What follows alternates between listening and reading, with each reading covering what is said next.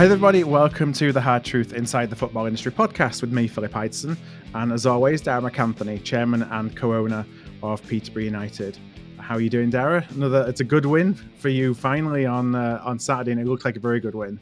Yeah. I mean, obviously, today the birds are singing. Life is good. This is what it's like when your football team wins for everyone, right? Owners, fans, players, management. But since we last recorded, it would be remiss not to go back and go through three results because you're just bragging about like a win. So, let's start with, I guess, last week. It was Well, Reading, wasn't it? We recorded after Sheffield United, so you had Reading then last Tuesday. yes, correct. So we had Sheffield United, or so we had Reading on Tuesday. And truth be known, I'm watching that game and you're thinking golden opportunity to win. They weren't really all that, but as is the way with us this season, we tend to set teams off. Like we got Preston up and running, and they've been very good since they beat us. We got Sheffield United up and running and very good since they beat us. And then we play a Reading side devoid of confidence. We're obviously devoid of confidence. You can tell we pretty much have control of the game. They haven't really got into our box. They haven't done anything. And then there's a free kick. And, the last 2.5 years, I think, we're the worst team in the Football League for direct free kicks or indirect, whatever you call them, outside the box, percentage-wise scoring from kicks. And that's frustrating. That's something that we haven't cleaned up and improved on. So I was very worried when they were stood over that because you're always, if you look at the data and the statistics, we're not good on those. And then obviously, as has been the way recently away, we concede within 50 seconds. And then you're thinking, Christ, we've gone under again. But to be fair, we scored, we got back in it. Jono missed a golden chance to put us 2-2. And then, I'm even thinking with 15 minutes to go, if we get an equaliser here, we win this game. Suddenly, I actually thought when they scored, it wasn't a bad thing because although we were in control of the game, we weren't really attacking or creating chances. We were kind of like non-plus. Yeah, like waiting for something to happen. Yeah, correct. And you almost want your boys to, like against Derby early in the season, when we went behind, we finally started playing. So I was thinking, okay, Reading have scored. Now maybe we'll start playing. But of course, it was the quick 1-2 punch. So they scored a worldie in the final minute. Again, it's 3 shots on goal, 3 goals. And frustrating, very frustrating for all of us. But again, for me, and I've been like this, and I talk about trusting the process and boring our fans with those words. I said to the manager spoke to him obviously on Tuesday night after Reading, and he was fired up. But I spoke to him on Wednesday and Thursday. And I guess my message was, we're all forgetting our home form will make us a really good championship side. And that's what it's always been about. We're a really, really good home team. We have been for 2.5 years. And I still believe that at home we're very good. We beat Derby. We should have beaten Cardiff. We should have at least got a point against West Brom. We're a very good home team. So nobody's rolling into our place and doing what's happened to us away. So I said to the manager, we have to hold on to that. And I said, we have to find that identity. We have to find that home performance. We're going to have a big crowd against Birmingham. Forget about what's going on away from home. Fix that when you can fix that. But right now, just take belief in if we do what we do at home, we'll grow into this league. And I guess when you look back to the last couple of years, if you look at your Lutons and you look at your teams that have done well in this league and Coventry, it's taken them time to adapt. It's taken them time to find a way to win away from home. Do you know what I mean? So again, everyone's panicking. Everyone's table watching. The amount of people said I haven't table watched since the league started, and I probably won't till February, March. And how far are we away from the top? The mindset for me isn't about what's happening down there and oh my God, what happened with Derby? And it's too early in the season. Like I said to you, we're going to do really well. I still have firm belief in that. And then obviously on Thursday, it was all exasperated. We lost Jack Marriott for pretty much potentially the whole season. He's gone down chasing a ball against Reading late in the game, and unfortunately he snapped the tendon, and he snapped it in half. And they're saying 4 months, 5 months. When you think about it, you're early in October, getting back up to speed, it's a bad one. And I'm so devastated for him because we're just getting him back to fitness. He scores against Sheffield United, partnership going with Jono. And the poor kids had no luck the last 2 seasons. He did this against Sheffield Wednesday. His body has unfortunately let him down. So now it's the long road back for him. And we'll get behind him and we'll do everything we can to get him fit again because he's 26, 27. I mean, Christ, his best year should be ahead of him. So that was unfortunate. And the worst part is, our other striker, Ricky, did his knee. He's out for November. Jono could have a ban. That decision's coming from the FA this week. So anyone for a false nine, because that, at this stage, and I had to laugh because even our leading goal scorer in the under-18 team, he broke his arm last Saturday after scoring 2 goals. There's no one even in reserve to dig into. That area, you're down to the 15s now, and that's not legal. It's like you're going to be getting your centre halves as your big striker at this point. Yeah. And then Joel Randall obviously has torn his thigh, and he's our big £1 million signing in the summer. He was looking magnificent in the under-23 games, and we have a lot of belief that he's going to be a real strong addition to the 11 when he finds his feet and gets in, and he's out for 11 weeks. So it's non-stop and too many muscle injuries. So there's been a lot of talk and a lot of meetings about why our players' bodies are breaking down. It's just interesting that they didn't break down in League One.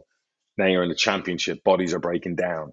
And that shows you the gulf, the difference between what you might do in training and what you might have to do in match day and what you might have to work on your body. This is what I've been saying throughout the podcast about those inches, about getting everything right off the field to be right on the field. And that's not a criticism of the staff. That's just we've moved up a level. Is it more intensity? Is that what's doing it? Massively. I mean, Phil, the physicality is a step up. I mean, I know League One and League Two can be physical, but the physicality is a step up. You've no idea. You make 2 mistakes in League Two, they don't score. You can make 3 possibly. You can make 3 mistakes in League One, they don't score. You make 2 in the champ, and it's 2 goals. It's the physicality. It's the mental side of the game. Everything is just a step up. This really is like another Premier League. So you have to. Players. You've seen players in League One and League Two who don't look in great shape, but they look amazing on the ball. They can play well. They can run a game. They can man the match. They got time. The other thing is time. In the champ, you have to be physically unbelievable. You have to be in the best shape of your life. I said that since day one.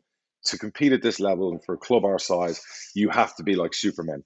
Your conditioning, the gym work, the training. What you might have done sessions-wise last year in League One, you cannot do in the champ. So everything's different. So it's been a big experience and a big learning curve for everybody. And that's me, the manager, his staff. And that's something come year 2 next summer, we'll address it, and we'll have to maybe change things up and what we do, and definitely get away for a pre-season that's hardcore. So you only have to look at what Bielsa did with Leeds a few years ago on the body fat. You cannot be carrying players with 10, 11, 12% body fat. They have to be 7 to 8% maximum. That's where they need to be. They need to be able to run 11, 12K a game. They need to be able to withstand that Saturday, Tuesday, Saturday. And unfortunately, when you're seeing hamstrings and you're seeing thigh rips and you're seeing, we've had, I think, 3 hamstrings now where the hamstrings come off the bone. You're seeing all those things. That's just okay. The intensity, bodies can't take it at the moment. So they're all the things we have to clean up. I've just approved more money to be spent in the training ground, to have a built-in ice bath in the dressing room of the training ground, small things like that for recovery. Again, and it hurts you as you're learning. Usually when you learn lessons, they can be harsh lessons, but they don't usually hurt and they're not painful. These ones for us are being painful. But again, I'm of that mind. You never make the same mistake twice, and you learn from your mistakes, and we won't make that mistake twice. So we'll learn from it. So, Thursday, Friday was about, okay, this has happened. The manager, every time I speak to him, it's like, look, do you want the bad news first? And it's another player gone down or this, that, whatever. So all we were focused on was, come Saturday, get your shape right, get your strongest 11 on the field. You're going to have a crowd. Our players have to be up for it. Trust the process, the way we want to play. Don't be frightened. Don't be fearful. And to be fair, from minute 1, man for man, and I know the Birmingham managers said they were tired because they played a day later than us and did it. Now we were superb, like we were against Cardiff, like we were in spells against Derby. We controlled the game. We played with a purpose. Our football was delicious. We missed 4 one-on-ones. No word of a lie. It could have been 6-7-0. Ronnie Edwards sets that tempo. Having a centre back who passes as good as any midfielder in the country helps the way if you want to play that way. If you're going to play between the lines and you're not always going long, and you want to go counter-attacking and get in behind and go 1, 2, 3 in. And the first goal and the second goal, or the third goal, were symbolic of how we wanted to play. It was quick, sharp on a counter, stealing the ball from them in midfield, turning it over, countering them through Dembele, from Dembele to George Grant, bash. You know what I mean? So that was how we wanted to play. We executed it magnificently. The Birmingham fans were brilliant because there was like 4,000 of them and they were behind their team. But our fans really came to the party. And it helps when your team plays well. And, I never felt in danger. We had a new goalie in between the sticks. Young Ronnie was making a second appearance. I always said to the staff in the summer, eventually they'll put Ronnie in experienced management staff take their time with young players. They're not as brave as you'd like them to be at times. That's not a criticism. I understand. They're very loyal to the people who got them up. But my word always was, it will take a few hammerings and a few defeats before you realise how important a young player like that is. Not because of his age or who he is, but because of how he plays.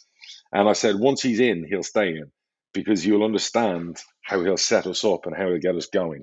So again, Nathan Thompson, magnificent, who was racially abused, unfortunately, during the game.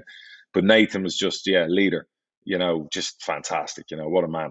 And so it was one of them games where everyone was an 8 plus. There was no 6s or 7s. Everyone was up for it.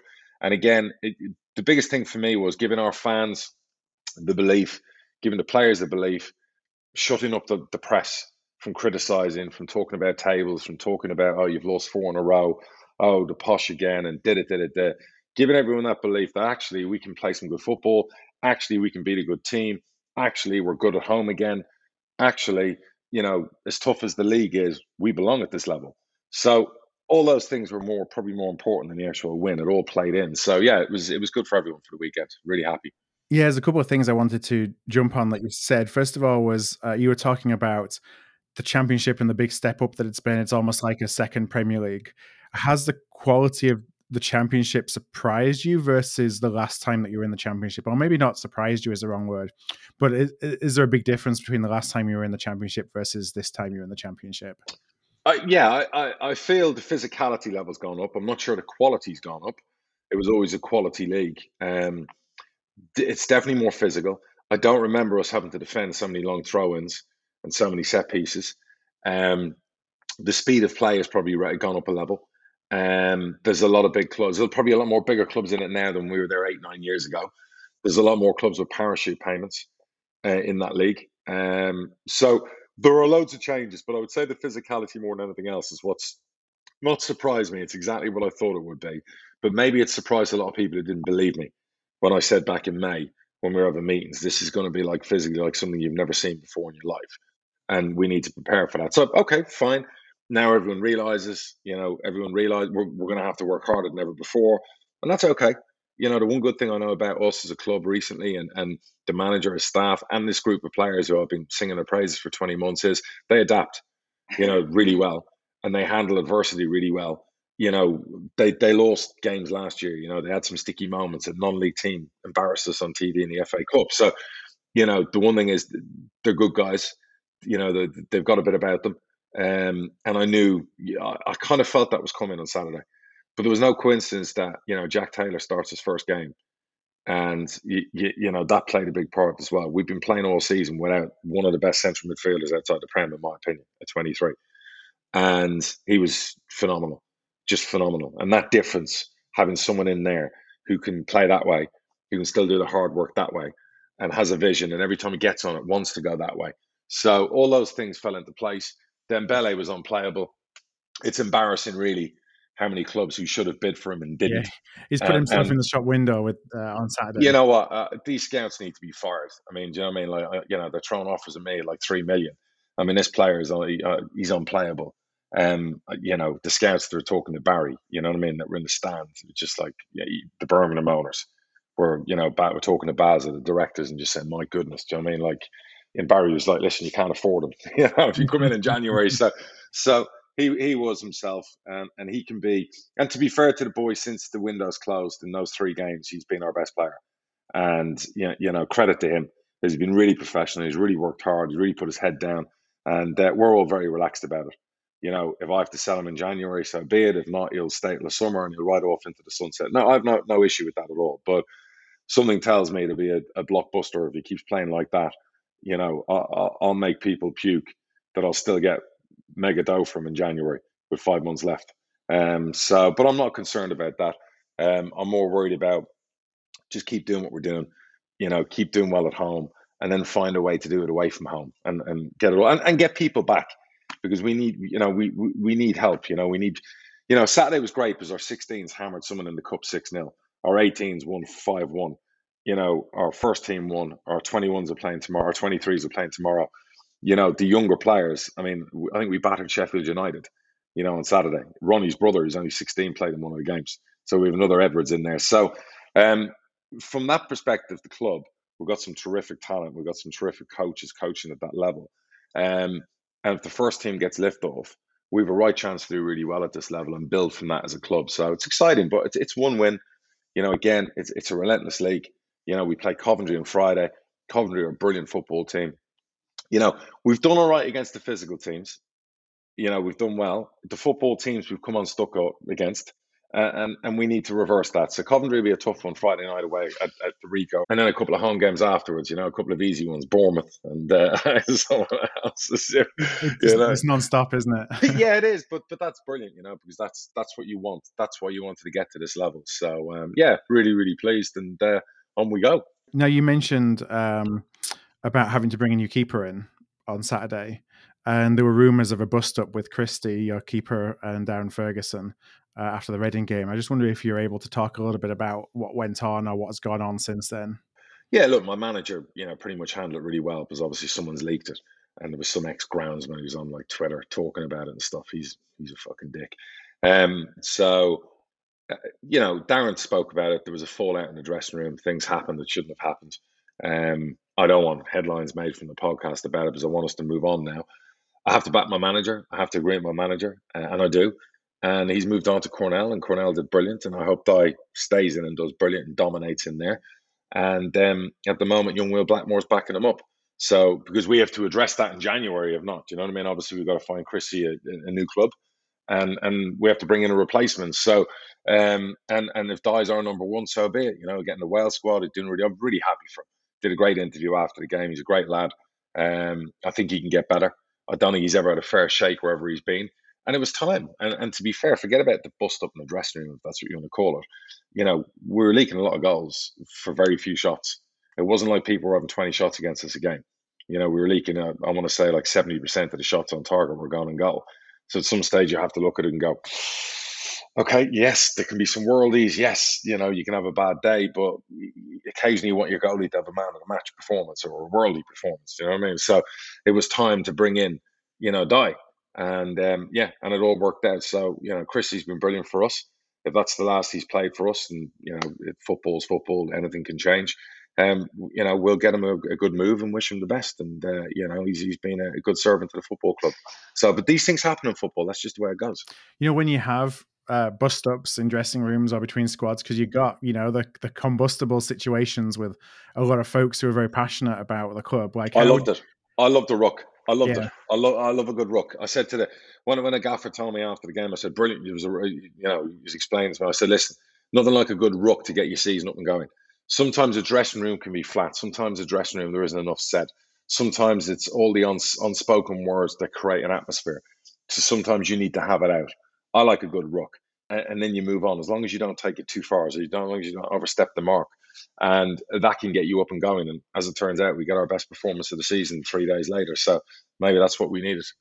And the other thing you said about Nathan Thompson getting racially abused there, I mean, is it a new and growing curse of football, or is it that we're finally speaking out more about this now? No, it's been there, unfortunately.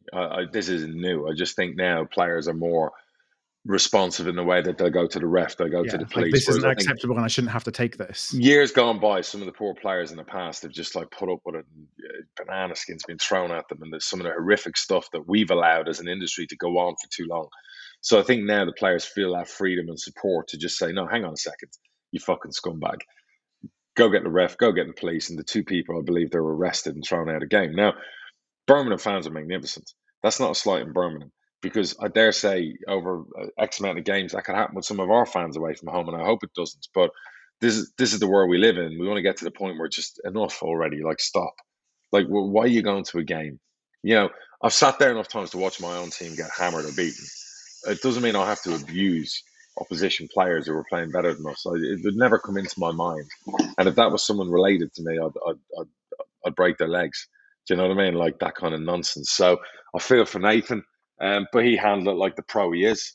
He will have a great career in football when he's finished playing. And he was probably man of the match, to be fair to him. I'm talking about Ronnie and I'm talking about Dems and everything else, but Nathan was just superb. But that's the type of character he is. He's a strong man. So we drew again. You are a jinx, Philip.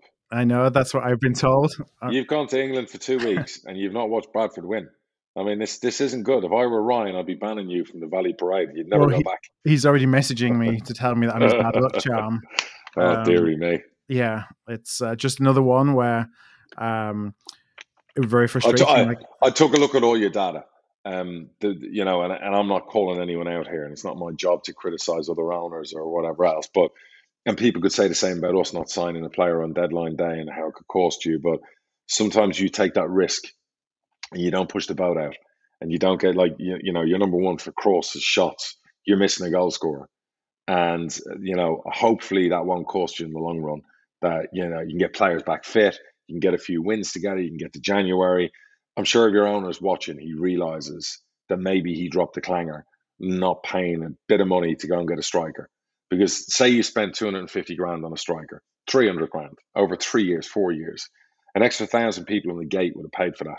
And if you're in the top two, you get the extra 1,000 on the gate. So it's easy to pick holes at it. People will say the same to me now that Marriott's gone. Jono could be banned, and I didn't go get a striker. We've got Ricky J Jones. You got it's really easy to pick holes from the outside, and you don't want it to cost you. But the one good thing about your club is you seem to be doing the right things in match. It's just when you got data like that, usually it's on a trajectory where the results catch up to the data. Yeah, we were talking a little bit off mic. It's if there was no shots and we weren't creating or anything like that, then it would be a different story. So yeah, it's really frustrating to watch because we got the stats, like you say, most shots, most crosses, entries into the final third. It's all there. It's just there's not somebody to finish it. And that's something that Derek came out and said in the press this morning was we're missing that kind of striker who can create something out of nothing, who can take one of those balls that bounces, because it's in there and actually get on the end of it. And so we were trying too much to be deliberate, and that's really easily telegraphed, and defended against because you don't really have a plan B. And so, I mean, that's what it feels like at the moment. It's frustrating. It's really, really frustrating. So, but hopefully the tide will turn. And are the fans staying with the manager? There isn't a lot of discontent. Yeah, there was the first dissent. There was booing on Saturday, and there's been so much put into Derek's the man. This is the year. Things are different this time. That we've got some patience is short because we know we shouldn't be in this. Well, I always say this: we shouldn't be in this division, and I always say we're where we deserve to be. It's too early for that, though. It's too early. I mean, they're passionate, a lot of Bradford fans, but it's too early. The supporters groups have got to be like nipping that in the bud and calming them down because it's way too early. I dare say, you look at some of the promotions over the years and whatever else. I mean, I've always said this: you don't win promotion in September. You just don't. And you only have to look at Bolton last year to see how true that word is. Yeah. When I think about our promotions since I've been supporting us, it's been squeaking 7th on the last day of the season, having won 7 of the last 8 at the end of the season. There you go. Being bottom 3 after 6 or 7 games, and then it clicking and like what you said with Ronnie, bringing in a player who you wanted to play but you couldn't find a space for. Then the decision is forced on you, and all of a sudden that player is in the team, and it just clicks because, and then that's how you kind of go on your run. So, I'm not losing hope or anything like that, but it's just frustrating on the day. Who have you got? Who have you got this week? Who do we have this week? We've got Crawley away on Saturday. Ooh, they're in good form, aren't they, Crawley? So, and they're always tough. It's a bad place for us to go. Never had success down there. Well, we'll see. Did your family enjoy going there to the games? Yeah, they had a great time. I said last week the kids were going to be mascots, so the club really took care of them. Did a really good job, and they had a whale of a time, even though they didn't get the result. So you're back home in America now? We came back last night, so I'm sure I'll be crashing in the middle of today with my jet lag. Of course, jet lag, yeah. No, it's good to be back. It's good to start having routine.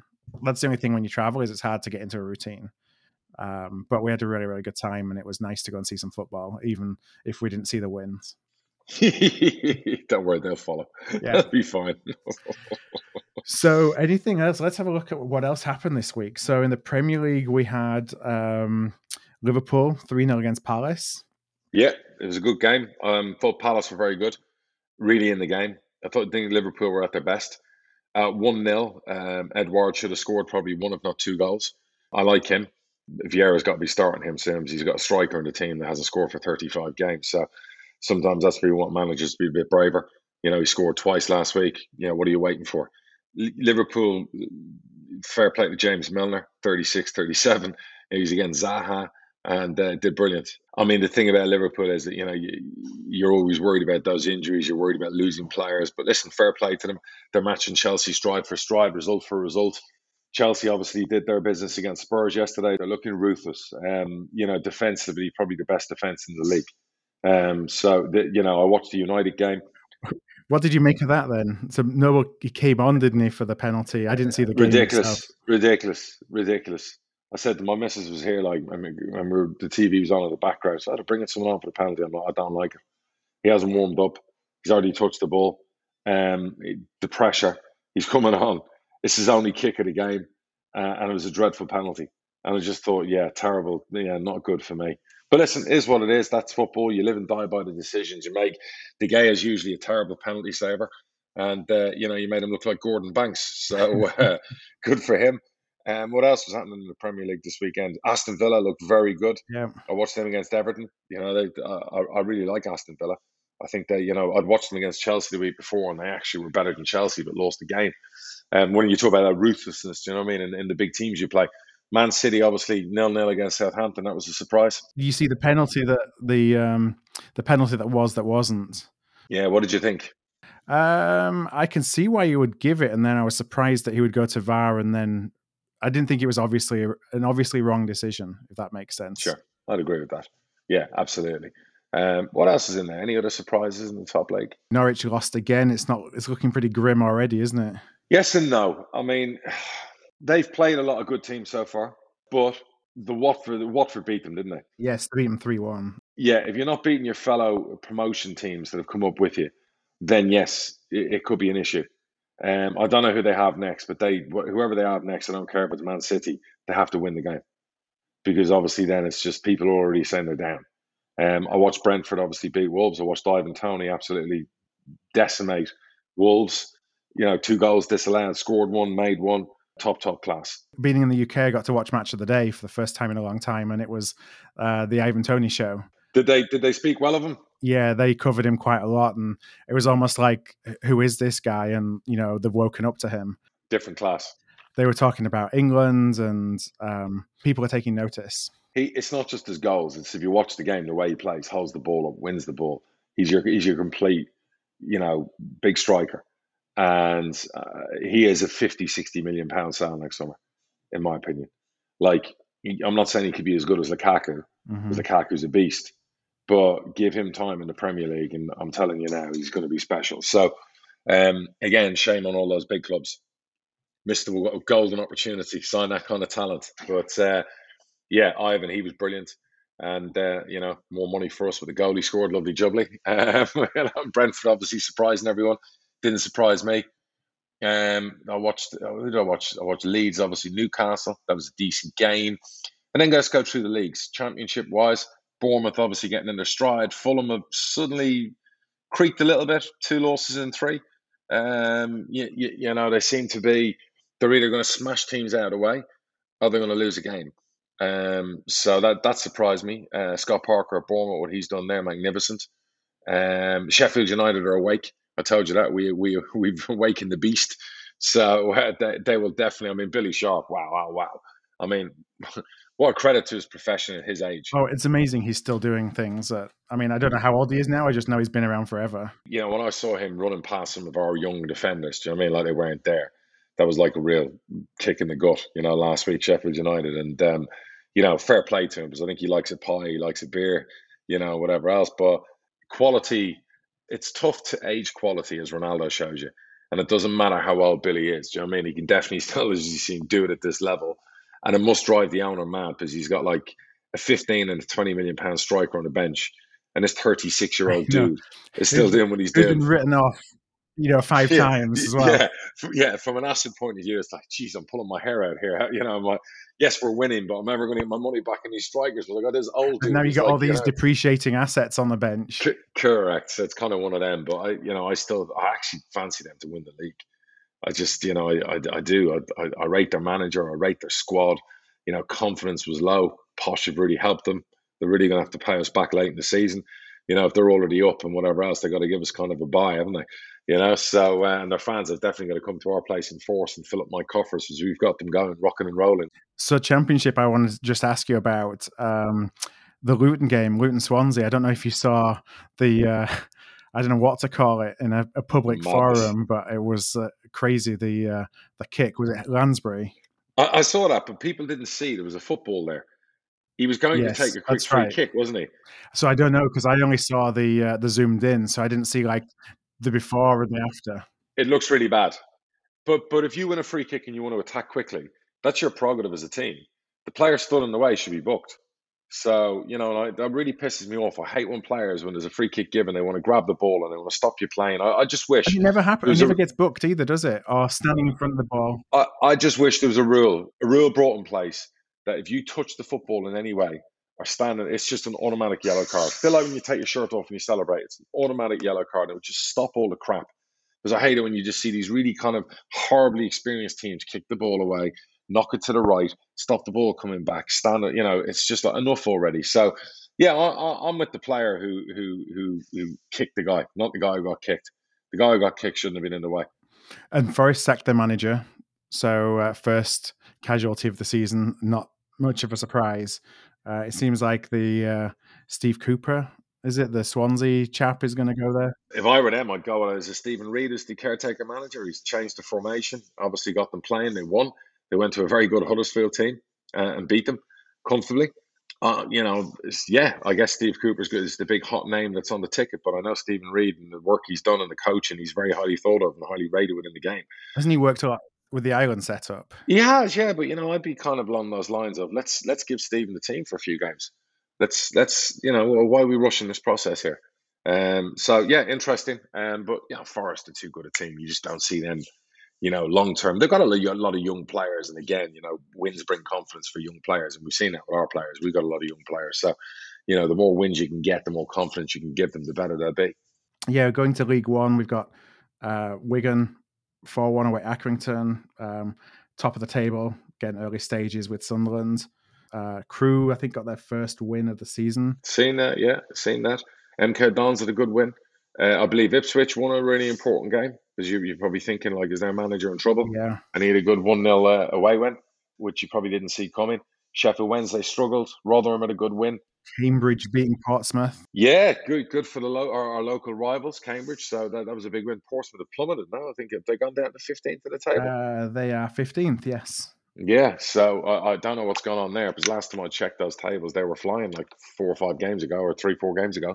Another win for Cheltenham as well. Good manager. Yeah, good manager. They're going to be a very, very good side in that league. So, yeah, that doesn't surprise me at all. League Two, any surprises? Let's see, what did we have in League Two? We have Forest Green continuing their good spell of form, 4-0 away at Stevenage. They have a posh striker in their team.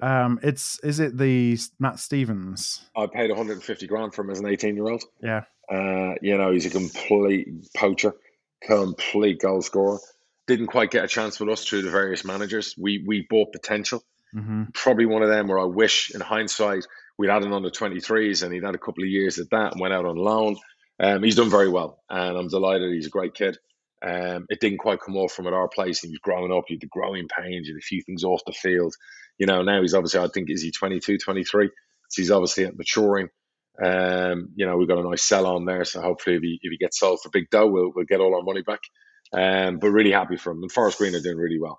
They're setting the pace for sure. I mean, they've looked good so far. I don't think that we'll see if it continues, but I mean, they were unlucky last year to miss out. They were, and really for a couple of years they've been there or thereabouts. Any surprises for you in League Two so far, as regards to teams not doing well or as well as they should do? I mean, I'm surprised that Bristol Rovers are still struggling, and it's. They lost again at home to Leyton Orient second, which surprises me that they're doing well. I don't know how long Joey Barton can stick around for. That's amazing. Absolutely. Amazing. Because I know the owner of Bristol Rovers. I mean, I would have thought he's ambitious to try and get out of that league. They're a big club. It took so long to get back out of non-league and to suddenly be struggling to that level. and they pay good wages. I mean, their wage bill, everything about it, that's just shocking what's going on there. Leighton Orient, not a shocker for me. Kenny Jackett, quality manager. Yes. Decent club, Leighton Orient. Had some bad times. They're on the rise again. A couple of good players. I've had my scouts down there. Tell the Leighton Orient fans calm down. Just send my scouts everywhere.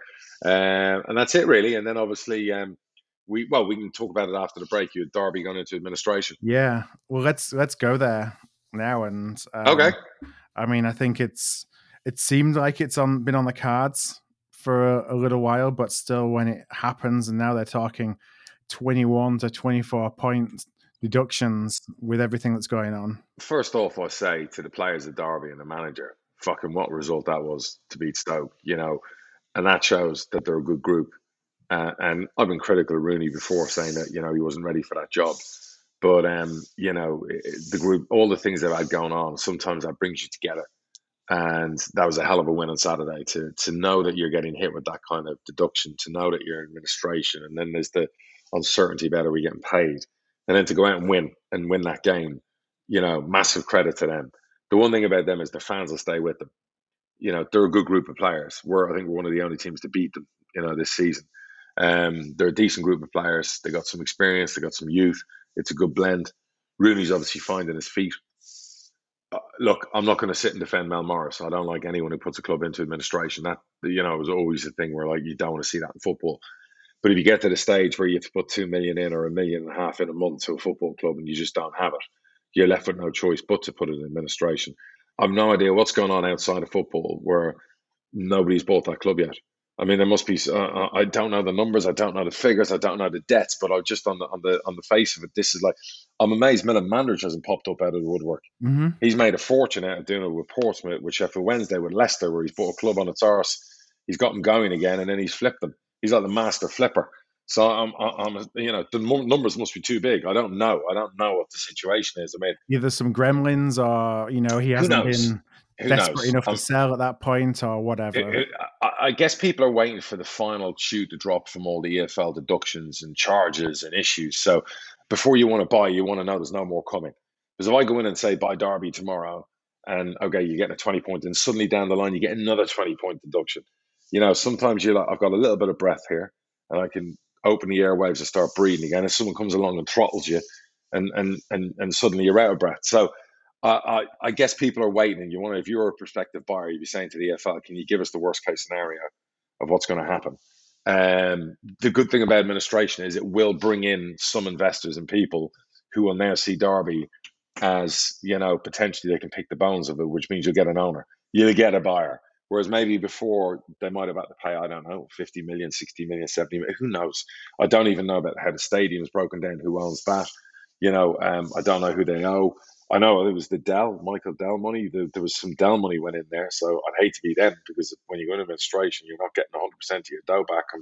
But again, I don't know how the Dell deal was structured. So the whole situation has been a nightmare. I saw Mel Morris's interview about COVID, and he's not wrong about the effects of COVID on values of play. I mean, I think an ex-player of theirs took the piss on Twitter.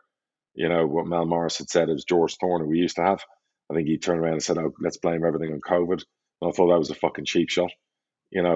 Footballers usually take millions out of the game. Very few put millions in. So you might want to park your fucking opinion there for a second, pal.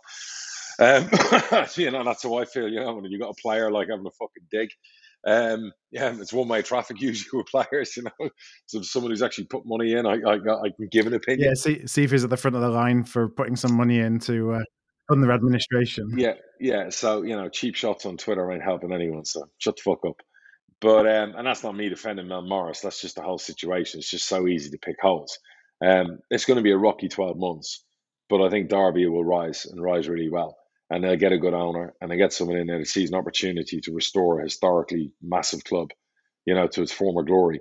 And we've seen them go down and bounce back. And who knows? I mean, Rooney could pull off a miracle and keep them in that league. So you just don't know. But the one thing I do know is that it's a hell of a football club. And again, I'm just amazed it's got to this stage. Yeah, and for fans, I mean, it's easy. I've been through this twice with City. It's really easy to assume the worst because there's a lot of unknown when something like this happens, especially when you have a club like Bury who ultimately were left to fail. being big on its own doesn't guarantee that you get out of it, as we were very, very close to the wall the second time that we went through administration. But on the other hand, as a fan base, you've got the foundation, which is going to be attractive to anybody. So somebody's not going to come in and think, oh crap, how am I going to sell tickets at this point? Even if you're in League Two, you've still got, the fans aren't going away. Derby are getting 25, 30,000, and even if they're in League One and they're like in the top four of League One, they're going to be getting massive crowds. Massive crowds. Go check the attendances at Portsmouth when they're doing well in League One. Go check the attendances at Bradford if you're suddenly top of League Two by 10 points. You haven't got any space left to sell. So, the one thing you've got with clubs historically like that with massive fan bases, yes, the fans get pissed off and leave you for a while, and the attendances dwindle. But when there's some new enthusiasm, when there's some new blood and there's new hope, they all rush back and come back. And that's what they do. And guaranteed, whoever comes in, as long as it's a transparent, honest person, they'll get a fair shake off the Derby fans. And actually, they're going to find a club when you get rid of all the crap, and administration will help you do that and get rid of debts and reduce this and reduce that. It'll be a football club in good shape when it's all said and done. How do you think Derby are going to, or what are some of the sources of finance available for them to fund themselves right now as they're going through administration? Because often you get you need to get bridge loans, or, with Wigan, at least they had assets from the training grounds and the stadium and the squad where they could monetize it. But right now it's kind of hard to see where some cash could come to fund the day-to-day. Yeah, is the stadium owned by the owner? Didn't he sell it? Wasn't that the whole thing? The club sold the stadium to raise money for their books. I believe that he owns it, but maybe as a separate company, but I don't know that. Yeah, so there's not that angle. You've got good academy players. You've got some young players. The market's not great. Mel Morris is right about that. There's a bit of a recession in the transfer market at the moment. You've got another 3 months before you can sell any players. You can factor your solidarity money that's due in January, unless they've already done that. Season ticket money you can factor. It's going to be tough for the administrator. And I don't know, when you borrowed money off Dell or the fund that they owe money to, was that against your football money, your league money? So if that's already spoken for, there's things you can't do. And I guess the PFA can help out and lend money to pay wages. And then that's usually guaranteed against, football TV money.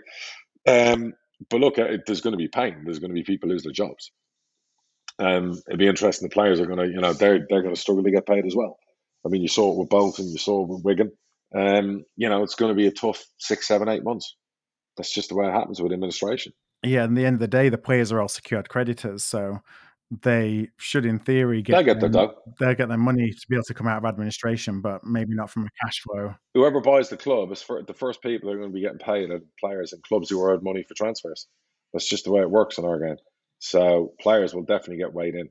Yeah, I know when we went into admin the first time, it was back when we had players like Benito Carboni earning 40 grand a week, which for us in 2000, 2001 was a lot of money. And we only survived because he gave up a ton of his money that was owed to him because, we didn't have the cash coming out of admin to cover all the footballing debts. So that's always one of the challenges. We had some other things, but what I'm going to do is I'll hold off on a couple of those until next week and we'll go to break, and then we'll come back after the break with some questions. Hey everybody, and welcome back to the pod. Let's go into some listener questions that we received this week. First of all, from Andrew. Andrew's a Bolton fan. Andrew says, with cameras at every game, why is there no VAR in the EFL? And would you like to see it implemented? Yeah, absolutely. I definitely think they should start with the Champ. We've got goal line technology in the Champ we can pay for.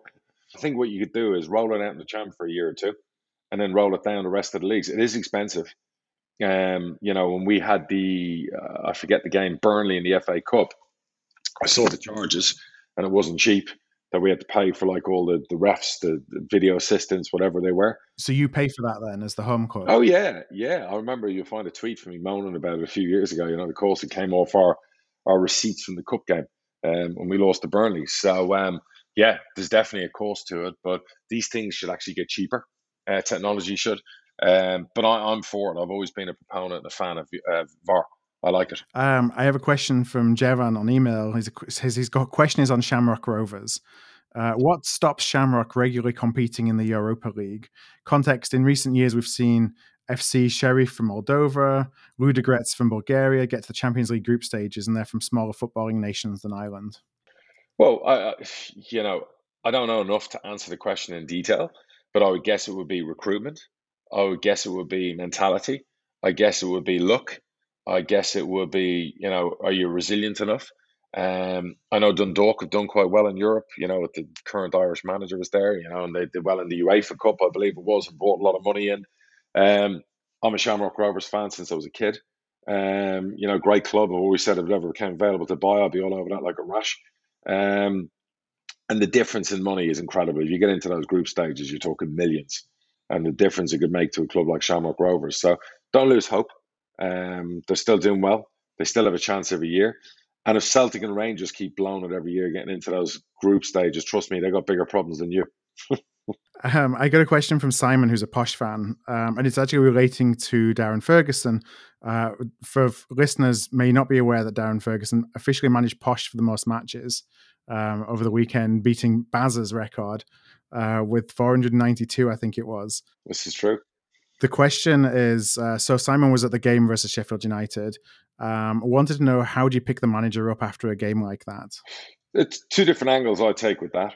Sometimes I'll have a row with him on purpose because I need to get his blood going and flowing, and sometimes things need to be said.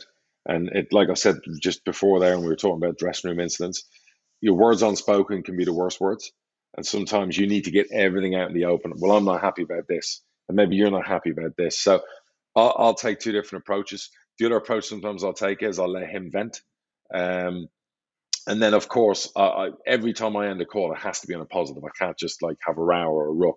So, like the other night was, I could sense in his voice the frustration and the hurt because we had a chance to beat Reading and it just all went wrong.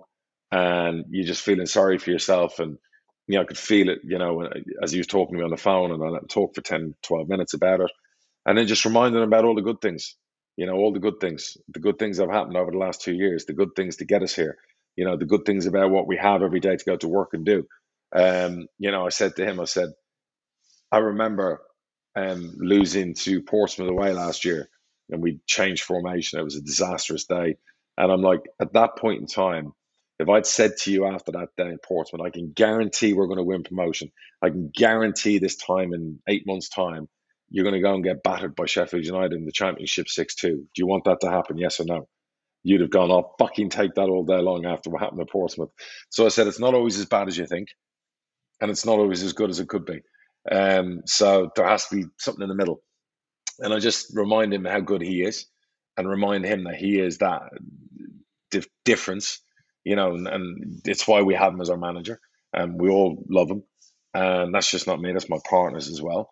And he'll find a way. And that's what I think my final words to him were. Look, next couple of days at work, you'll find a way. I didn't realize he'd lose two players to long-term injuries, but the message to him was on Tuesday night, you'll find a way, don't worry. This will pass. You'll find a way. And again, I think I said to him about 10 times in that phone call, we're a really good fucking home team. And we got 3 of the next 4 at home. So I said, you'll find a way. And the most important thing is to make sure the players have belief, and that the players stick to the plan and trust the process and work harder and do all those things we talk about. So, yeah, I mean, we haven't had a row this season. We had a couple last season. That's normal.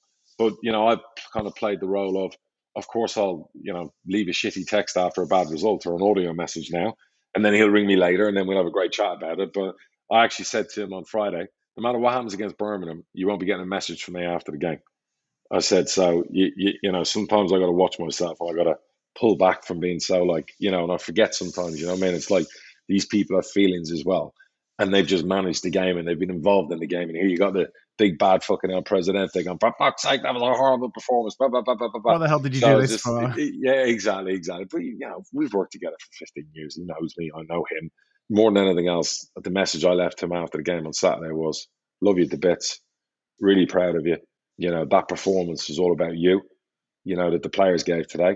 And I said, that's, that you deserve that, for the work you've been putting in. And I hope you and your staff enjoy it. And then obviously we spoke later on and, he rings me when he's in the car on the way home. And I just said, look, go and have a bottle of wine with Nick, your wife, and enjoy the weekend because, you have to enjoy the wins, because we beat ourselves up at the losses. So you have to be able to embrace a win. Of course, you don't get carried away, but you definitely have to embrace the moment. Do most managers have somebody within the club that they can turn to, or is it pretty a lonely spot for a lot of managers and other teams? Oh, well, at our place, they got Baz. And, Baz is good like that. He rarely goes in the manager's office after a win. He'll only go in if there's a loss, and that's just to help. You know what I mean? So he's consistent, and that's his job, and he plays it well. And he's a good sounding board. And like I said to Baz on Wednesday, that a day off after the Reading game, I said, Baz, do me a favour, get in there on Thursday and Friday, get your cigar out and be bouncing around the training ground because the atmosphere will be pretty flat, I'd imagine. So I'm like, Baz, get in there and fucking do your thing. Oh, fucking properly, Chairman. So I know he'll be bouncing around, going up to the players and go, what's the fucking matter with you? You know what I mean? And all that kind of thing. And, sometimes the place needs that little bit of lift, little spark, a little bit of personality.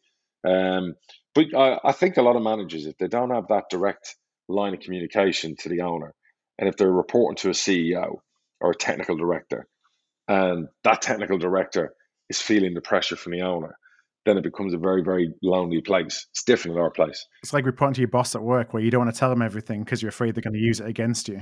Right. My manager's got Baz, but he also has direct access to me. He speaks to Jason. He speaks to Randy. He has that support. So there's all those things. Do you know what I mean? So we have a pretty good team, and even my partners are very good like that. We're dropping them a message.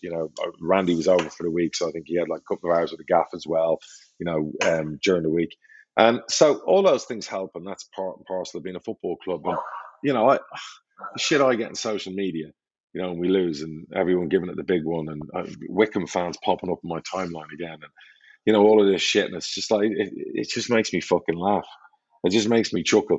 It just does, because I'd never do that. I'm not a troll. I'm just like, my God, outside your life is like your wife must be getting their back doors being smashed off someone else, while you're on a fucking computer trolling a 45-year-old football person. So I can only imagine. But yeah, anyway, that's football. Well, last question that we have, we actually have a couple. One of them was directed to me, and I'm going to come to that last. So, question that we got from Scott says he loves the pod.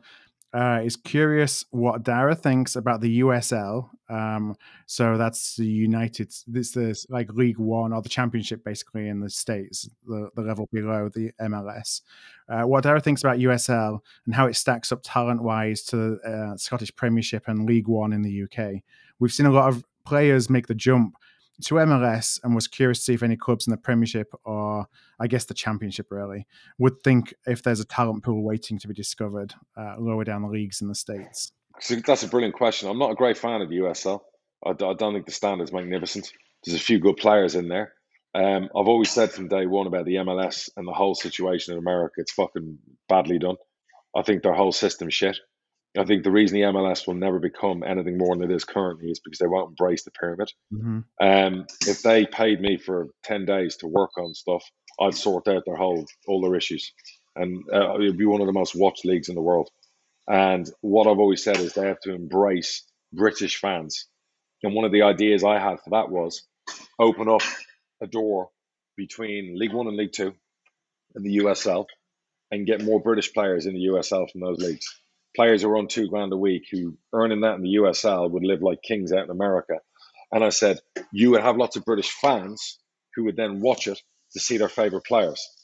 You take one of Bradford's favorite players and you bring him out to the USL, and he's playing for Fort Lauderdale, or he's playing for whoever. Naturally enough, Bradford fans, if it's a USL game on TV, would watch it just to see. And the more British eyes on your game out there, the better. Open up the pyramid and make it as romantic as our pyramid.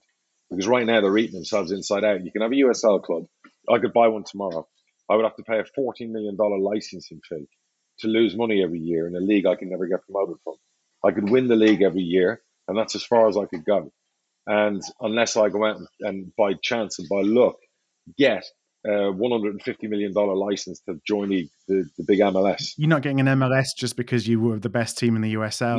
No. But if you open up that to the audience, if you open the excitement up of relegation, of promotions, of playoffs, I mean, you could basically be a shit team like Inter Miami, Beckham's team, start the season crap like they have, and then suddenly have had a good run recently where they still make the playoffs. I hate the rewarding of failure sometimes. And I just feel the potential in America with football, as we like to call it, they would call it soccer, is massive. That could break into the top four. In the top four at the moment is like your NFL, your basketball, your baseball. I've missed a sport in there somewhere. Even hockey probably gets more fucking viewers, ice hockey, than soccer. So it frustrates me because I've tried to ram this home and look at buying a USL club and whatever. It's just no value in it. No value in it whatsoever. And obviously, I almost bought Orlando City and got shafted on that. And, they ended up in the MLS. Yeah, well, there's too much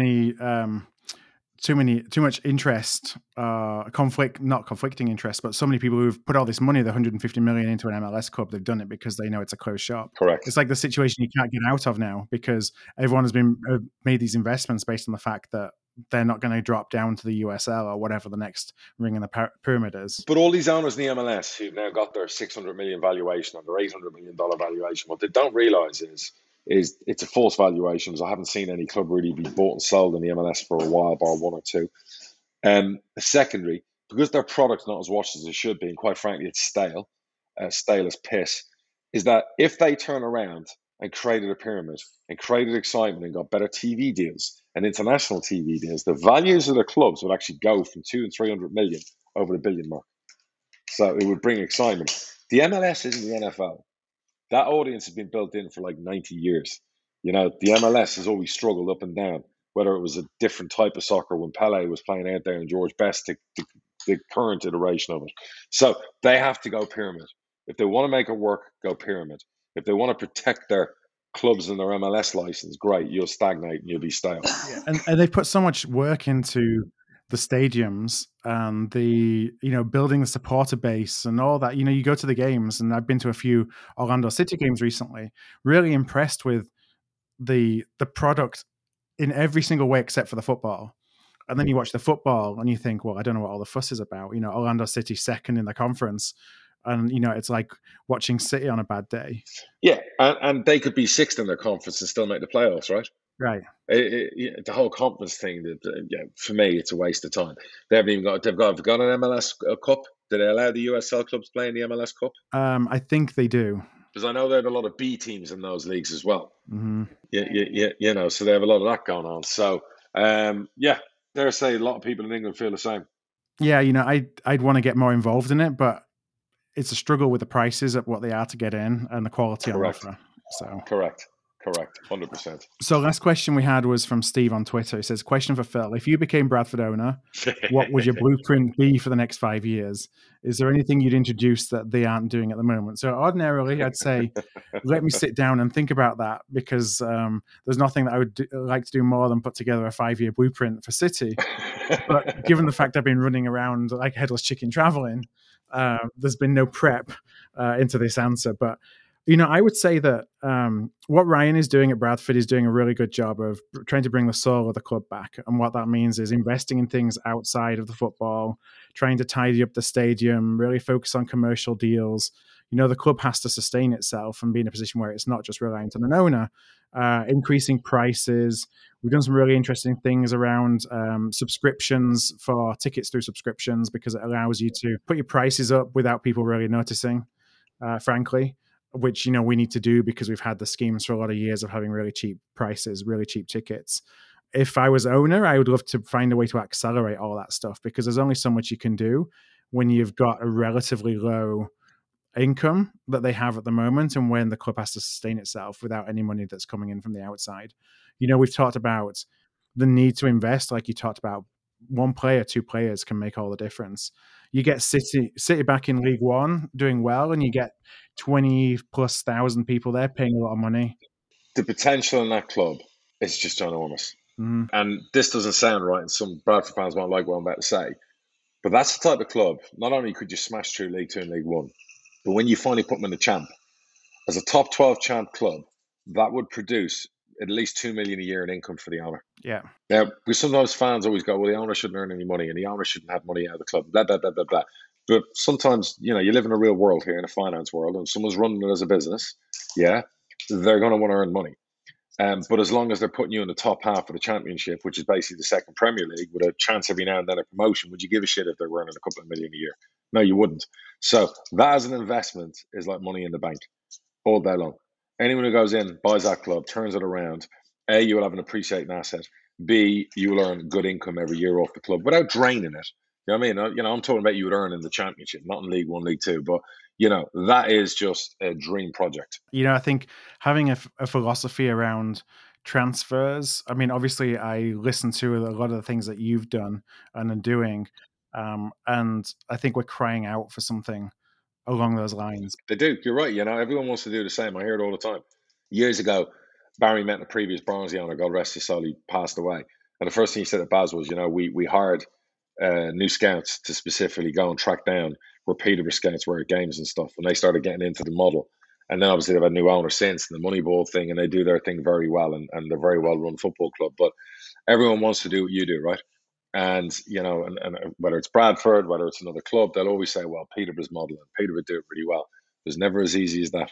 Well, you're taking the risks to pay big fees up front that others wouldn't take, and that's one of the big differences, I think, between who else is going to be going, and there aren't, because plenty of other teams could have done and gone and paid $1 million plus or whatever the number was for Randall from Exeter, or going and paying the money it took you to bring Jack Taylor out of Barnet in the National League. £1 million.